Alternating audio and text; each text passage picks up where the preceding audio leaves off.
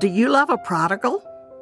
Do you feel like you are lost in a scary and endless wilderness?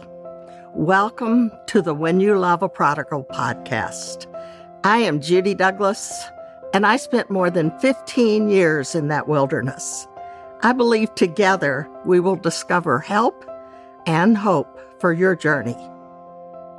So have you figured out the mystery of prayer yet from our conversation last week? Probably not. I think until we get to heaven and are with the Lord, where He can help us open our eyes and move the dark glass away, we might then understand prayer. Until then, we get to keep praying and keep believing that God is listening and answering. When my oldest grandson was about 4 and living near me, I often heard these words from him. Let's talk about it. Mention anything, Star Wars, the playground, a snack, the latest book we'd read, anything. He wanted to talk about it. I find it amazing that any 4-year-old boy would say, let's talk about it. But he did, and that is exactly what God says to us. Let's talk about it. Judy, let's talk about it to you.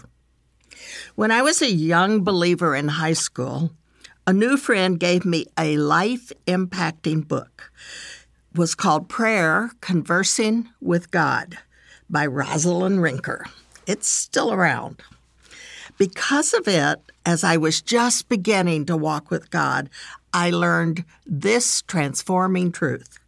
Prayer is a conversation. It's not just an activity. It's not just the things you do or don't do. It is actually a conversation with God. So God speaks and I listen. Does that happen in your prayer time? Or I speak and He listens. You know, there are no texts or Instagrams or TikTok. We just talk heart to heart. God and I have had many conversations. When I have needs or desires, which of course He already knows, He listens to my requests. He might answer, sure, let's do that. And there you go, you get the answer. Or He may say, that's not the best approach. Or maybe just no. But often He says, wait, be patient. And over He has said to me, I have a better idea, Judy. When I am confused, He listens so patiently. Then He assures me that His wisdom, His mind, His thinking are all available to me. Sometimes it will be eternity before I see the whole picture. But His words give me what I need. He floods my heart with peace for now. When my prodigal has again broken my heart, He comforts me with His grace and hope. He reminds me that He loves that wanderer more than I do. He assures me that He continues to pursue my loved one's heart. So I'm not the only one chasing after him. I'm not the only one trying to find a way to rescue him. God's in there with me. When I am hurt, He shows me His hands, tells me about the pain of betrayal, and then reminds me that His pain paid the price for all of my pain. When I have sinned, He tells me I'm not condemned. I am forgiven. I am washed clean. Then He says to me, as He said to the woman caught in adultery, go and sin no more. When I rejoice, He rejoices. When I laugh, He laughs. When I cry, He cries. Sometimes He asks questions. Something wonderful like, do you know how much I love you, Judy? Or something like, how's your plan working for you?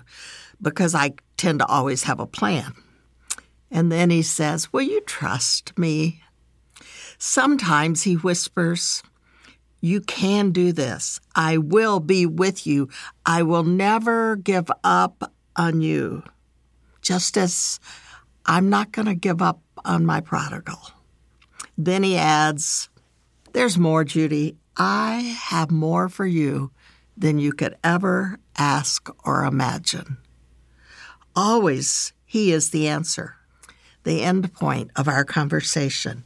He offers all of who he is to my every question, my every need, my every despair, and my every hope.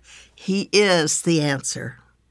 But I want to, in the rest of this session and in the next couple of times together, I want to look at some different ways that we pray and talk to God and see the different ways we can come to Him and He will respond. The first is what I call the lament of a sigh. Sigh. I've been known to do that many times. Often very deep sigh when it had to do with my prodigal. When my prodigal does the same thing that he's done before and he does it again. When I thought we had a good outcome and it became not good at all. When his bad choices require hard choices from me. When my prayers don't seem to accomplish anything. A sigh is a lament. It expresses sorrow or yearning or weariness or resignation. And when our journey is ongoing and the wilderness is dense and our prodigal keeps making the same poor choices and the pain is weariness, we are deeply sad. So we sigh in resignation, in despair, even in hopelessness. We make a lament, which is very biblical. A lament is an elegy or a dirge. It verbalizes our mourning. Many times we are in mourning, lamenting the loss of peace and hope and dreams. Scripture has an entire book of laments called Lamentations. Lament is a good thing. God is not offended by our tears, our laments, our sighs. He understands. He receives and treasures them. He reaches out to comfort and to encourage. He invites us to rest in Him, to transfer our burdens to Him, to trust His love and His goodness, which we talked about in our series on trust. He invites us to hope in Him. It is then that this wonderful thing happens. My sigh changes.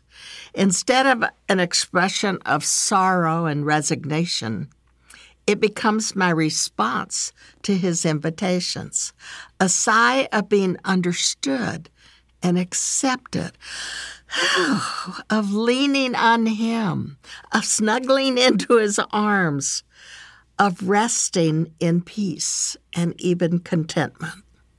But sometimes in my journey, just when I thought my sighing was done, it was back. So I kept giving my lament to God and asking Him to transfer my sighing from whispers of despair to exhales of trust, that I can just, God's got it. God's got it. Let me share with you another way to pray besides just lament. We can make requests, specific things for our prodigals. I'm just going to share a few with you. I have lots of them in my book and in the Prayer for Prodigals website that we have. Whether I am praying for my own loved one or someone named on our Prayer for Prodigals site or in response to a tearful parent, I often find I tend to use the same prayers and requests over and over, scriptures over and over, Perhaps these 7 brief prayers I'm going to read will help you beseech the Lord when you have no idea what to pray. I ask these things in the name of Jesus and in the power of the Holy Spirit. Here are some kinds of requests that you might make. Lord, capture his heart and his mind. May he grasp how much you love him and how greatly you desire to pour your mercy and grace on him. May his thoughts and desires turn to you in surrender. Convict of sin as you convince her of your love. Yes, Lord, may she recognize her sin as sin and comprehend how that separates her from a relationship with you. But may she then recall that you desire to give grace and mercy, to forgive her sin, and draw her back into a loving relationship with you. Remind him of the love he has experienced with his family and with your big family. May people he encounters, words he hears, events he experiences, bring to his memory the joy and peace of the times he walked with you and those who love you. Lord, open her eyes to see what you think of her. She is beautiful, a work of art made in your image. May she grasp that she is a treasure to you, and so reject the words the world hurls at her and her own mind accuses her. May she receive and believe and live out her great worth and value to you. May he realize that you extend open arms of love, mercy, and grace.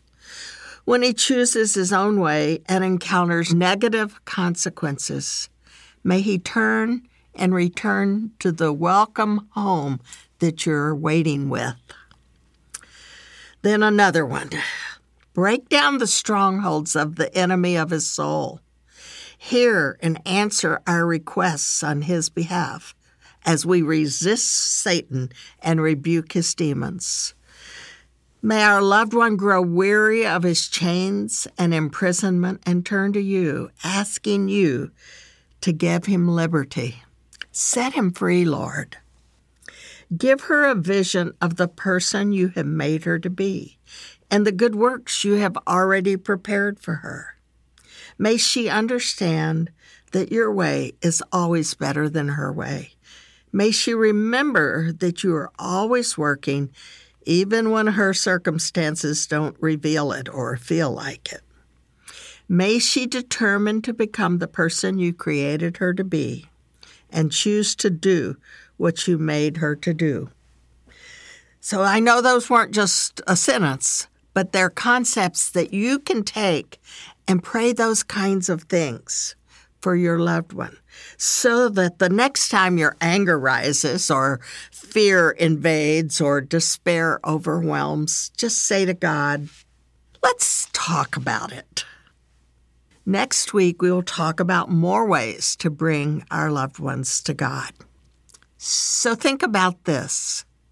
When has your sigh been a lament, and when has it become surrender and rest?